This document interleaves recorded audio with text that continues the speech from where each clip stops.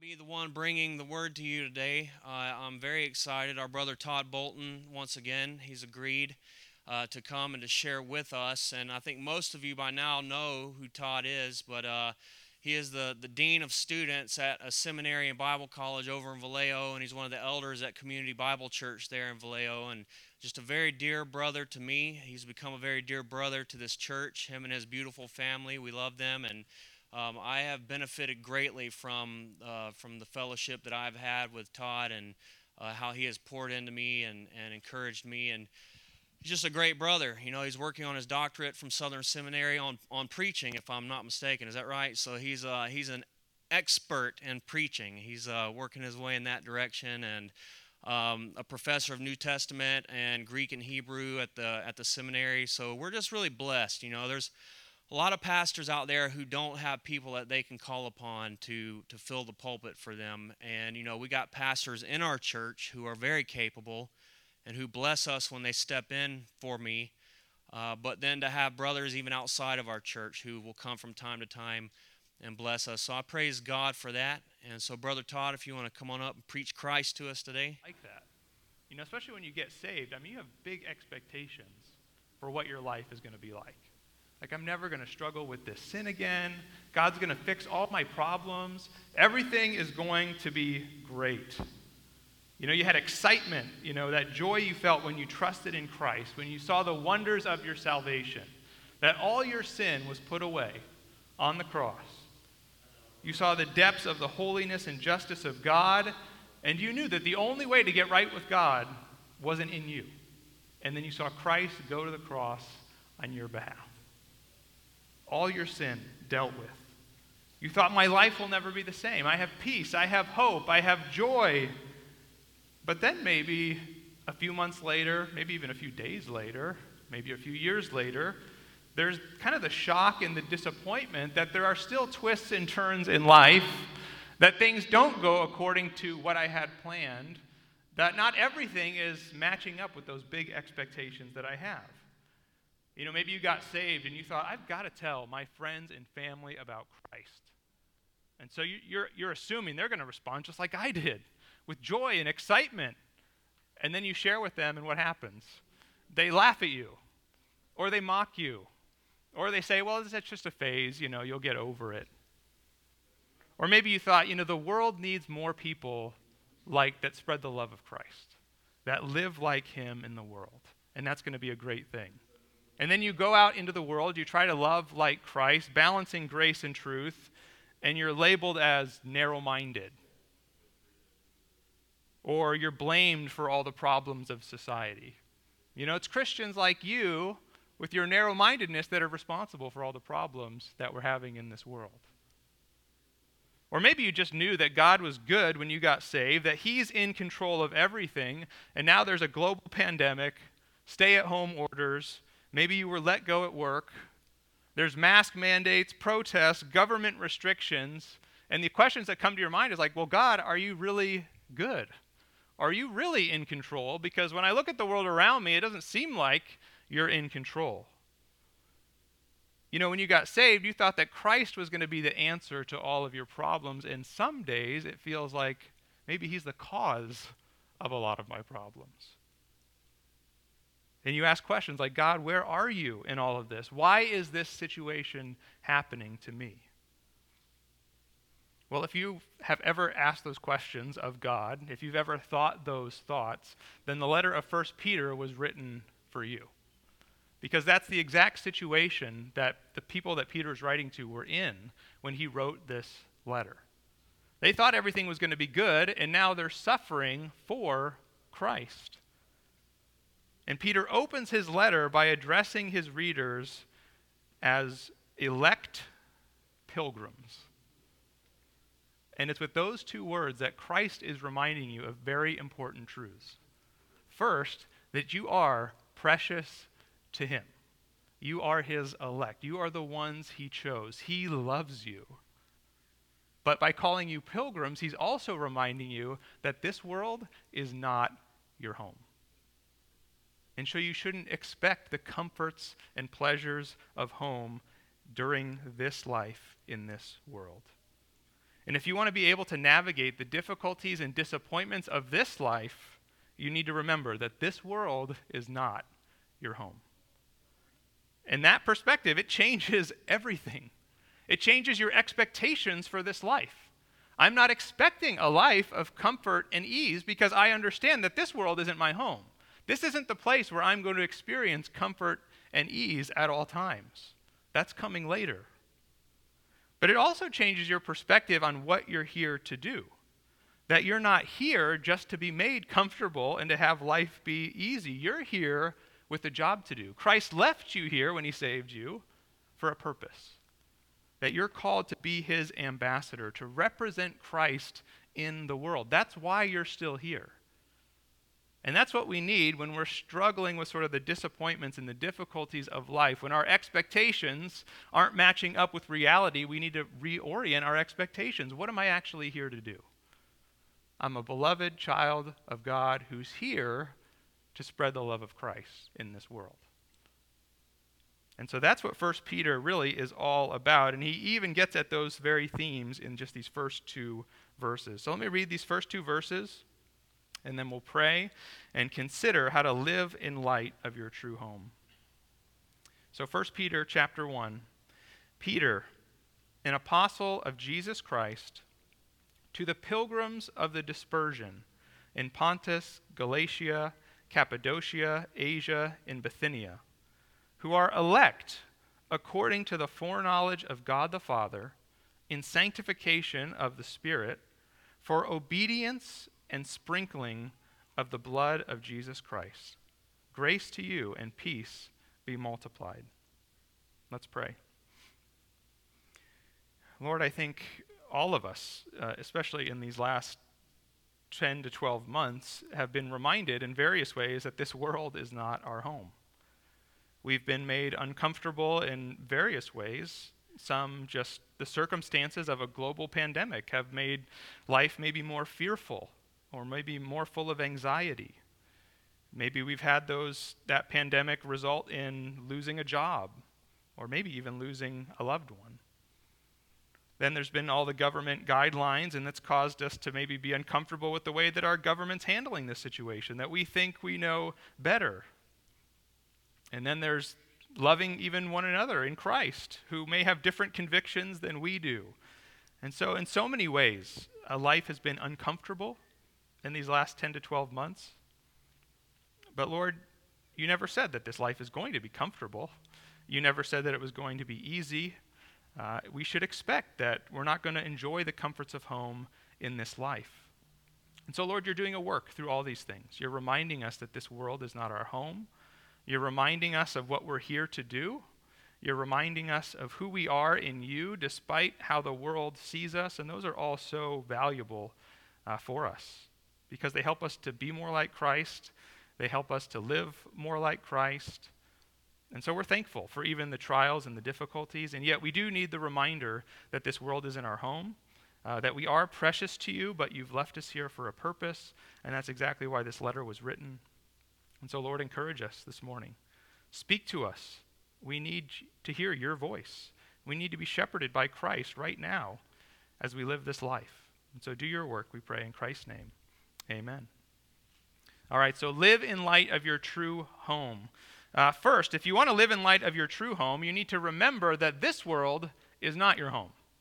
The first step to living in light of your true home is realizing this world is not your home. You shouldn't expect it to feel like home. Back in verse 1, how does he address the readers of this letter? He says, to the pilgrims.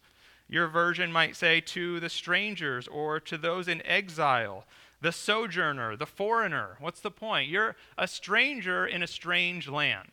And Peter, right from the beginning of this letter, he thinks that's crucial. You have to remember, you are a stranger in a strange land. This world is not your home. You shouldn't expect the comforts of home in this life. You know, what's your home? Your home is a place of comfort and peace. It's a place of safety. You know, it's free from the troubles of the world. Your home really is the place where you most want to be. Of course, that's under normal circumstances. When you're at a shelter at home, maybe your home is the last place you want to be. But under normal circumstances, you long to be home. It's comfortable, it's peaceful, it's safe. That's where I want to be. And Peter says this world is not that place for you. You shouldn't expect a life of comfort and peace here. You shouldn't expect a life free from the troubles of the world here. You're not at home. You know, I don't know if you've ever been to a Chinese buffet before, but you have certain expectations when you go to a Chinese buffet, right?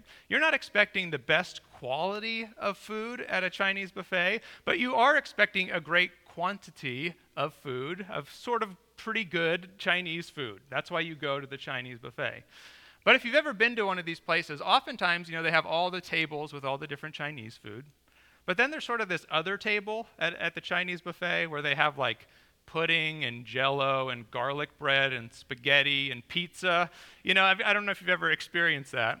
But so imagine you're going to the Chinese buffet and you're going with some friends, and your friend just kind of loads up on the pizza at the Chinese buffet. You sit down, you're all eating your food together, and he's just going on and on about how bad the pizza is at the Chinese buffet. It's like, what would you tell your friend? Why were you expecting good pizza at the Chinese buffet, right? Why are you even eating the pizza at the Chinese buffet? That's not what they're known for. And so your expectations were wrong when you went expecting good pizza at the Chinese buffet. But that's kind of how we live, right? We live with the expectation that this life is going to be great, that I'm going to be free from problems, especially because I know Christ. Everything's going to work out well for me.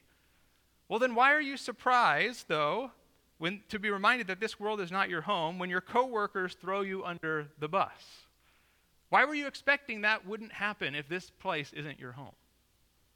Why are you furious when the government does things that don't make sense to you? Why are you distraught when relationships are hard? Peter says, you're pilgrims. What did you expect? This life isn't going to be easy. It's not going to be comfortable. You're a sojourner.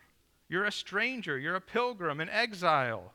You shouldn't expect a life without hurt feelings and difficult conversations. You shouldn't expect a life in the fallen world that doesn't come with everything that comes with. Hard situations, difficult circumstances.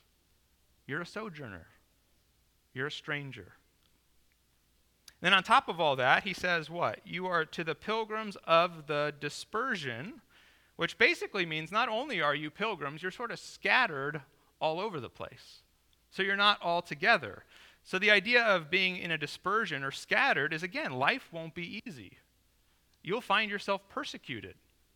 You'll often find yourself isolated and outnumbered, suffering. No matter where you are, if you're a believer in the world, in a sense, you'll never fit in with the world around you. That's just the way it is. Look at 1 Peter chapter 4. Peter says this explicitly in 1 Peter chapter 4. Look at verse 3. It says, "For the time that is past suffices for doing what the Gentiles want to do, living in sensuality, passions, drunkenness, orgies, drinking parties, and lawless idolatry." So if you're in Christ, that time is gone. But verse 4, "With respect to these things, they're surprised when you don't join them in the same flood of debauchery, and they malign you for it." So what's Peter saying? Peter's saying you're going to always be around people that you live very differently than they do. And when people see that, they're going to think you're weird. I mean, that's the idea, that they think it's strange. Why would you do that? And their response then is not to say, isn't it great that you live this way? No, their response is to malign you. Unbelievers will always think Christians are weird. So I don't know if, that bursts a bubble. There really are no cool Christians. I think sometimes we get saved and we think, I'm going to be different. I'm going to be the kind of Christian that the world likes. And it's like, no, they're going to think you're weird. So just embrace it, right? You don't have to worry that if I share my faith, they're going to think I'm weird. Like, they're going to think you're weird. They already think you're weird. And so just go ahead and share your faith and, get off with it. But again, Peter's saying that it's hard, though, to be that, to be outnumbered, to be isolated, to have the world think you're strange, because being scattered is difficult. And I think we're feeling that even more these days when we're kind of even scattered from one another, that we usually enjoy the freedom to be in each other's homes and to be at church together, all together. And we're experiencing, even as a church, that we're having to be a little bit scattered. And it is difficult. But being scattered is also good, because this world needs to be permeated with people that are living for a different home. This world needs to see people that are living for something different than the world. And so don't retreat. I think we're always tempted to retreat. It would be so much easier if I didn't have to deal with anyone that doesn't know Christ, and I could just spend all my time with my brothers and sisters, and life would be great. First of all, that probably wouldn't be true. But that temptation that life is going to be easier if I retreat is not. We have to resist that. We think, well, it'll be easier if I would leave liberal California in this worldly work environment that I'm in. If I found a better place, a better state, life would be better. But no, you're scattered where you are for a purpose. And so embrace the difficult places that God has you scattered throughout this world. You need to be there. Right? So you're a sojourner, you're a stranger, and you're spread out all over the world. But I think Peter's trying to do something else. When he's addressing them as pilgrims, I think in some ways it's a subtle rebuke to kind of to ask the question, why have you been thinking that this world is your home? Right? You've been living as though this world is your home. How does Peter know that? Well, in chapter 4, he says that they are surprised by the fiery trials that are going on around them, as though something strange were happening to them. Again, Peter's saying, why are you surprised? This is the way that life is going to be in this world. You think that something weird is happening to you. You're flipping out about how the government is treating you. Your boss is driving you crazy. You're distressed that your classmates mock you for being a Christian. And Peter's saying, this world isn't your home. Why are these things surprising you? Why do you think these things are strange? In so many ways, life is a lot harder when we expect it to be comfortable. We need to remind ourselves every morning when we wake up, this world is not my home. Because I think by default, we wake up thinking, everything's going to go well today, everyone's going to do exactly what I want them to do, and everything's going to be happy, and then what? Every day's a disaster because those things usually don't happen. But we need to that reminder. Life is always harder when we expect it to be comfortable. So wake up, remind yourself, this world isn't my home. I'm here for a purpose. Things are going to come up, and those are God-ordained things. And I remember that I'm a stranger. And then we also need to make sure that we're not trying to make this world our home. Now, of course, it's easy to understand why we would try to make this world our home. It's because before we were saved, this world was our home, right? We were accustomed to comforting ourselves with the pleasures of the world. We distracted ourselves with TV and video games. We put all our attention and our joy into whatever relationship that we were in. We found all of our greatest joys in the latest gadgets, iPhone, best restaurant, most exotic vacation, whatever it was. This world was our home, and we sought to make our home as pleasurable as possible. You were at home in the world, and you went out of your way to make sure that your life was free from conflict and hard circumstances. You were at home in the world, but now you're not, right? Imagine it this way. What's the difference between living at home and living in a hotel room, right?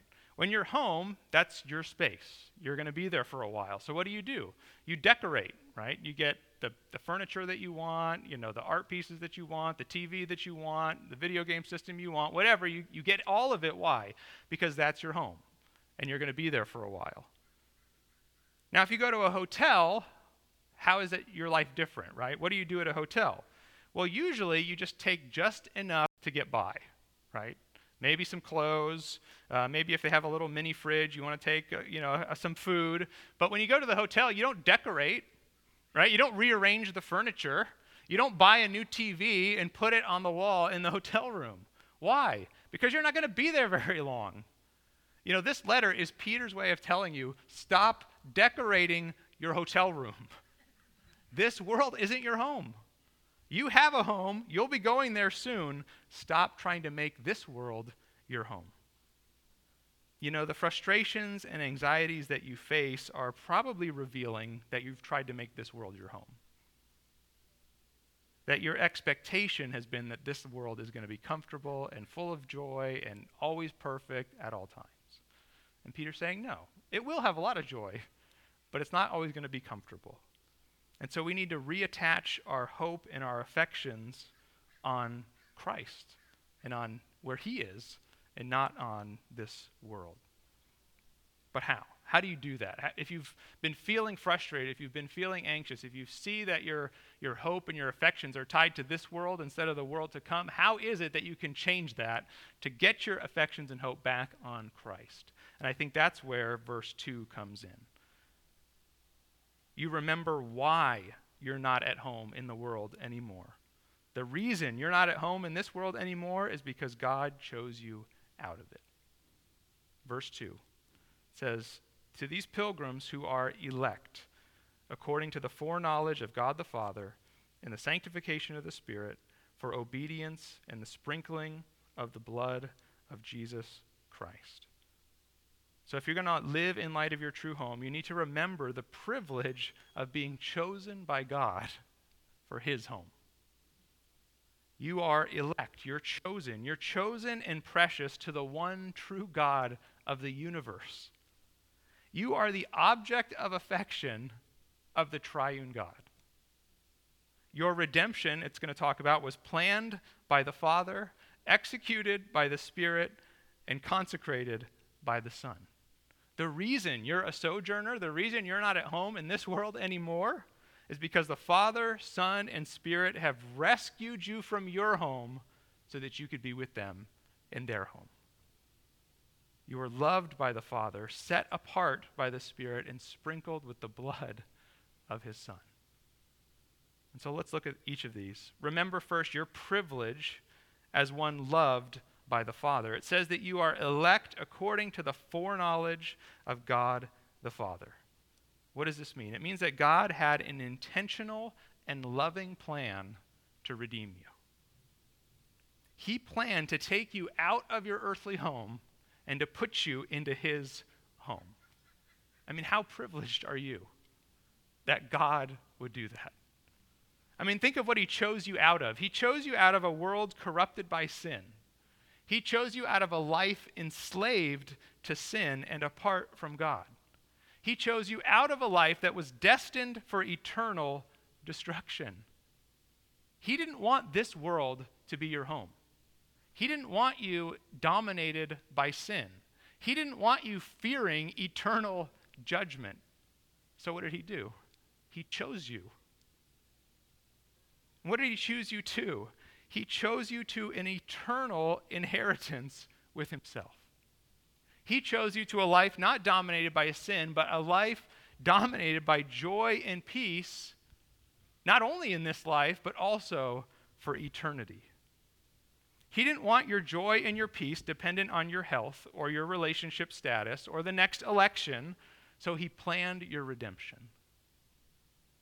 And how comforting has it been these last 10 months in the middle of a global pandemic and politics and everything that's been going on to know that God is in control, that he loves you, and that he has a good purpose going on. He chose you. He didn't want you living in rebellion and fear of eternal torment, so he planned your redemption.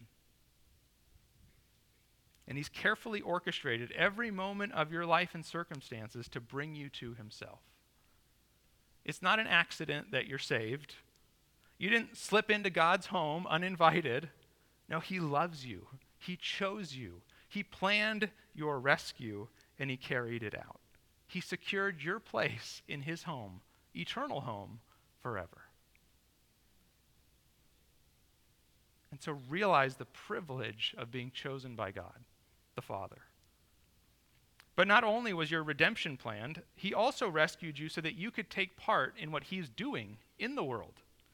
God chose you so that you could uniquely contribute to the accomplishment of his mission of saving people from every tribe, tongue, people, and nation.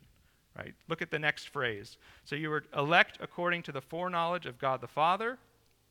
You're also elect in or by the sanctification of the Spirit. And so the second phrase emphasizes that you have a privilege as one set apart by the Spirit for a purpose. He says by the sanctification of the Spirit. Now, normally when we think of the word sanctification, if you've heard that before, we usually associate that word with the process of becoming more like Christ over the course of our life, right? God saves us, and then he sanctifies us throughout the rest of our life. He's in the process of making us more like Christ. But the term also can mean that God has set something apart, right? Not a process, but something he does in one moment where he sets you apart for something different. And that's, when you think about some of the Old Testament, they says that they sanctified the things in the temple, right? What does that mean? Did the bowls and everything in the temple start to go into a process of being made more and more holy? No. They were set apart for a holy use. That's what he's talking about here. That God elected you, and he did it by sending his Spirit to set you apart for a specific purpose. Every believer has been set apart by the Spirit for a specific purpose. So not only did God plan your redemption, but he also planned your part in what he's doing in the world. So you have a purpose, right? You're outfitted by the Spirit for a specific purpose in this world. So now, if you go back to verse 1 and you think about some of the terms that Peter's already used, if you combine the term he just used with a purpose, it starts to give it a little bit of a different flavor. So think of it this way. At first, in verse 1, you were a pilgrim. You were a stranger, a sojourner, an exile. But if you're a stranger or a sojourner with a purpose, what does that make you? It makes you an ambassador, right? You're a stranger in a strange land, but you're not just passing through. You have a job to do in that strange land where you find yourself. You have a task to accomplish. Peter's not just saying that this world isn't your home. He's saying this world isn't your home, and you're still here for a very specific purpose. You're on assignment. You're not a tourist. You're on a mission. And what's your mission?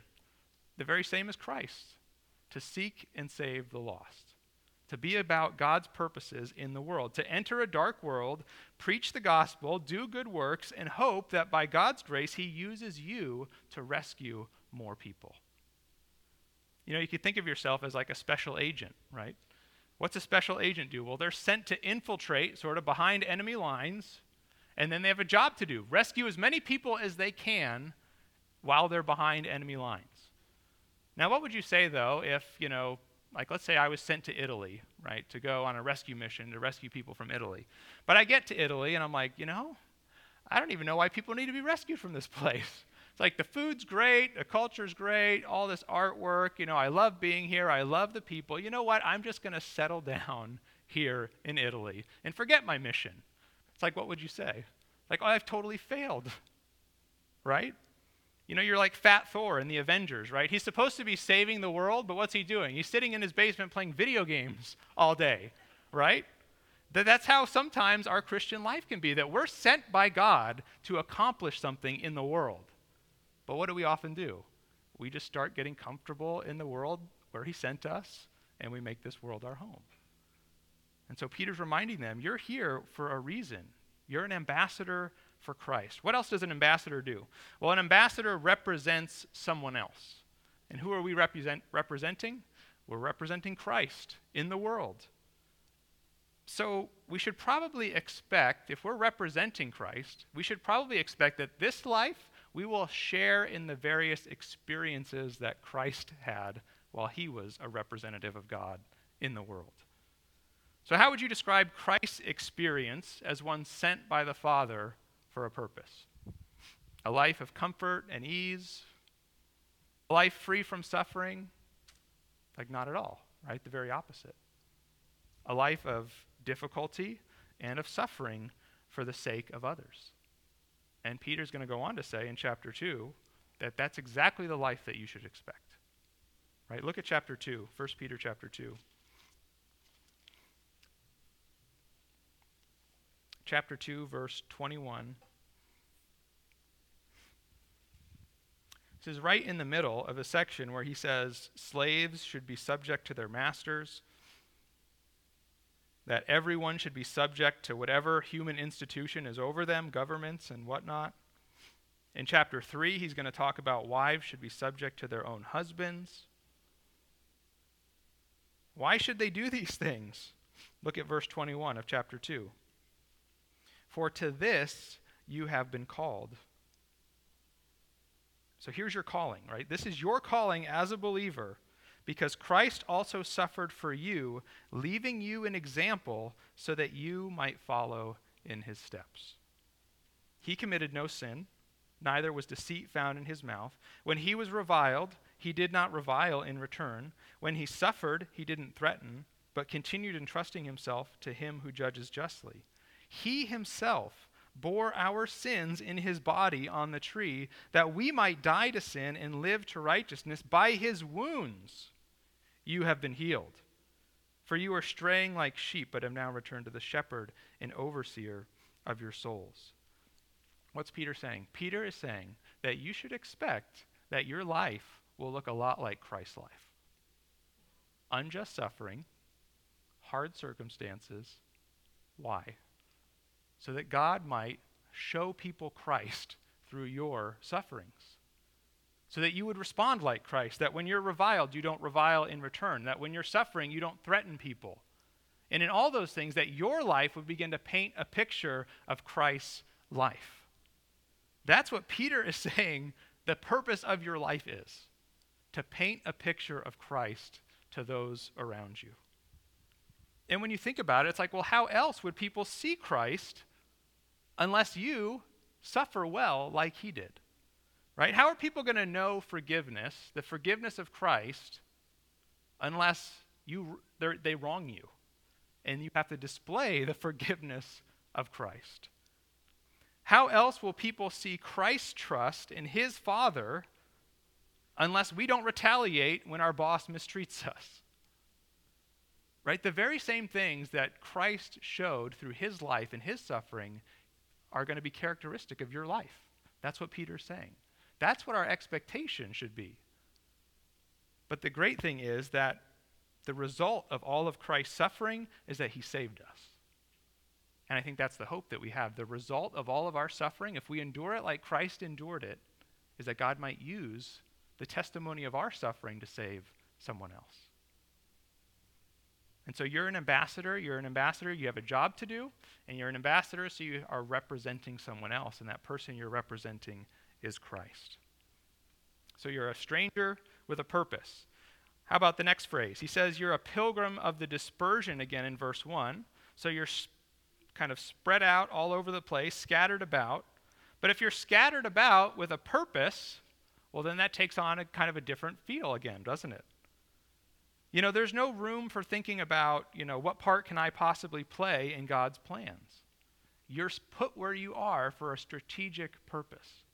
It's not an accident that you're in California. It's not an accident that you have the job that you do. It's not an accident that you're in the class that you're in.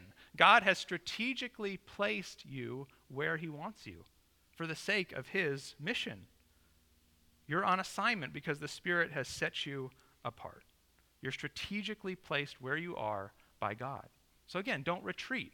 Embrace where God has you and live for Christ wherever that is and see God use you.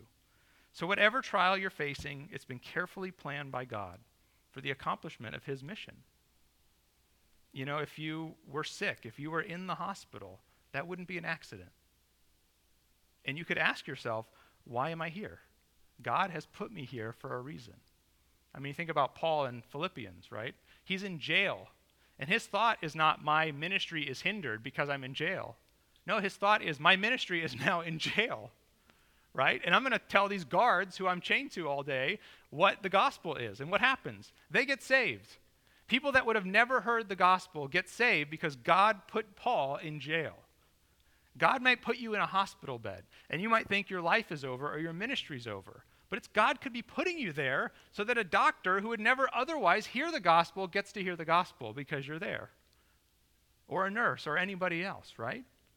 God strategically places you throughout the course of your life in places where he wants you to live for him.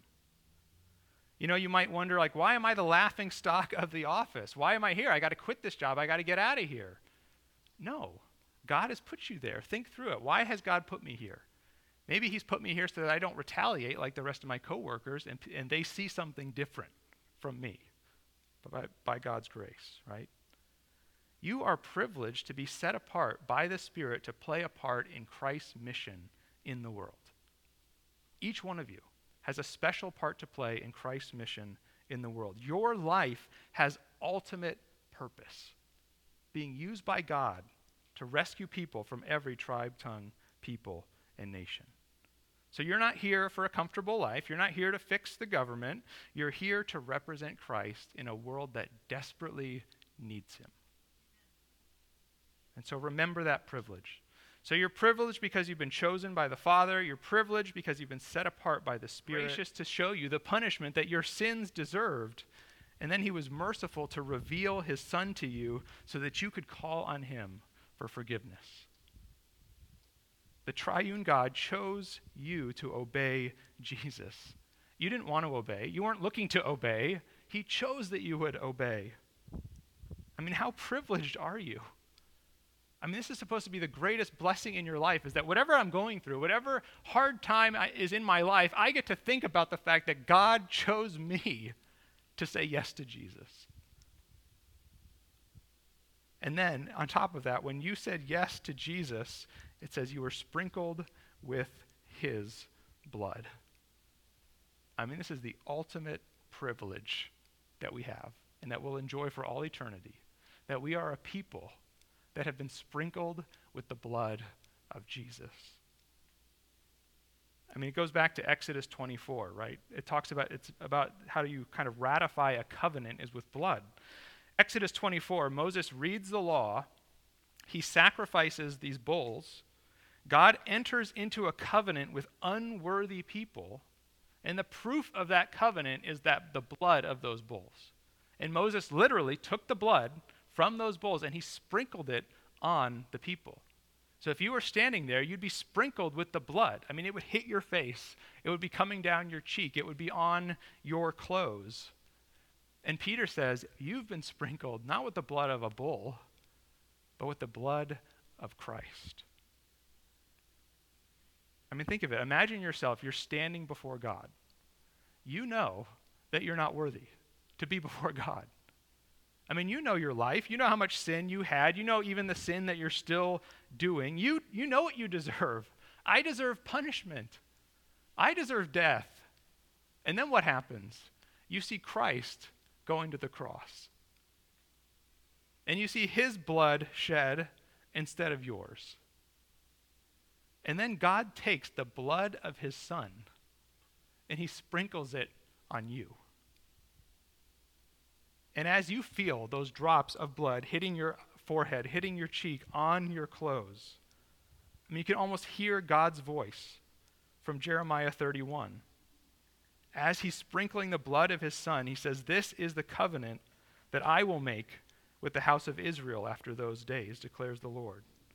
I will put my law within them, and on their heart I will write it. I will be their God, and they shall be my people. They won't have to teach again, each man his neighbor and each man his brother, saying, 'Know the Lord,' for they will all know me, from the least of them to the greatest of them, declares the Lord. For I will forgive their iniquity, and their sin I will remember no more." I mean, forgiveness, new relationship, new heart, new home. And I mean, just imagine wiping the blood of Christ off of yourself, seeing it on your hands, and thinking like, I mean, he did this for me. I mean, what privilege you have. And also what great responsibility you have now in this world. That you've been cleansed from your sin forever. That you've been made acceptable for service. That you're eagerly awaiting an eternal home with the Father, the Son, and the Holy Spirit. And it's almost like Peter saying, now about those trials, it's like, what trials? What trials do I have? I don't have trials. I have privileges.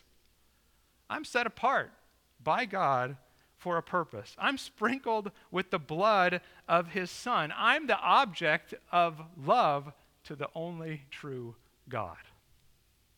I don't have trials. I have privileges. And then Peter closes his greeting by saying, grace to you and peace be multiplied. Right? Or grace and peace be yours in fullest measure. May the things that you've already experienced, grace and peace, may those just continue to abound in your life more and more and more. The grace that saved you is still available today to help you live on mission for Christ. The peace that was won by Christ on the cross is still available to you today to be able to walk in it no matter the trials and the tribulations that are going on around you. Grace and peace be yours in fullest measure. And so live in light of your true home. Now, what if you don't know Christ? Or what if you haven't come to him for forgiveness and cleansing? Well, if you haven't come to Christ, then this world is your home. And you don't get to enjoy all of the privileges and blessings of joy and peace, even in difficult circumstances. If you don't know Christ, then this world is it for you. And this world will end in you being judged eternally. And as much as you might say that you enjoy this life apart from Christ, you know that's not true.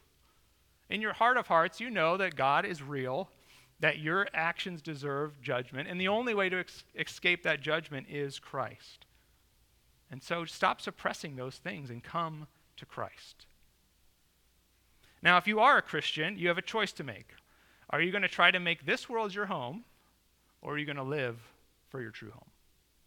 Now, if you try to make this world your home, you're bound for a life of disappointment. Because if you look to this world for fulfillment and affirmation, you're not going to find it, and you're going to find yourself frustrated day after day. Or maybe worse, if you look to this world for fulfillment and affirmation, and somehow you find it, you'll find your life wasted and unfruitful. You were like that secret agent sent to Italy and just settled down in Italy rather than being about the mission. And so, are you going to try to make this world your home, or are you going to live as a sojourner on mission for Christ?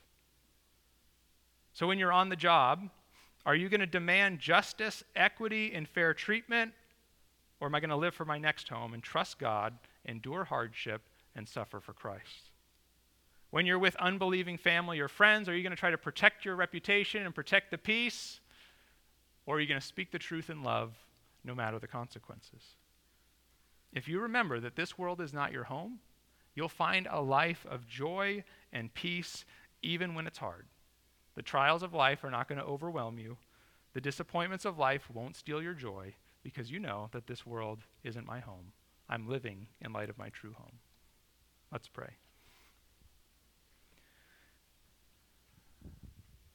Lord, when we remember these things, we just say, what trials do I have? I'm a child of the Father. I've been set apart by the Spirit. I've been sprinkled with the blood of Christ. We are so privileged to know you. We're so privileged that this world is not our home. We're privileged that we're going to spend eternity with you apart from sin and suffering and death. So, Lord, remind us of these things. Help us to remind each other of these things. If we find ourselves or a loved one, kind of frustrated by life, that we would gently remind each other that this world isn't our home.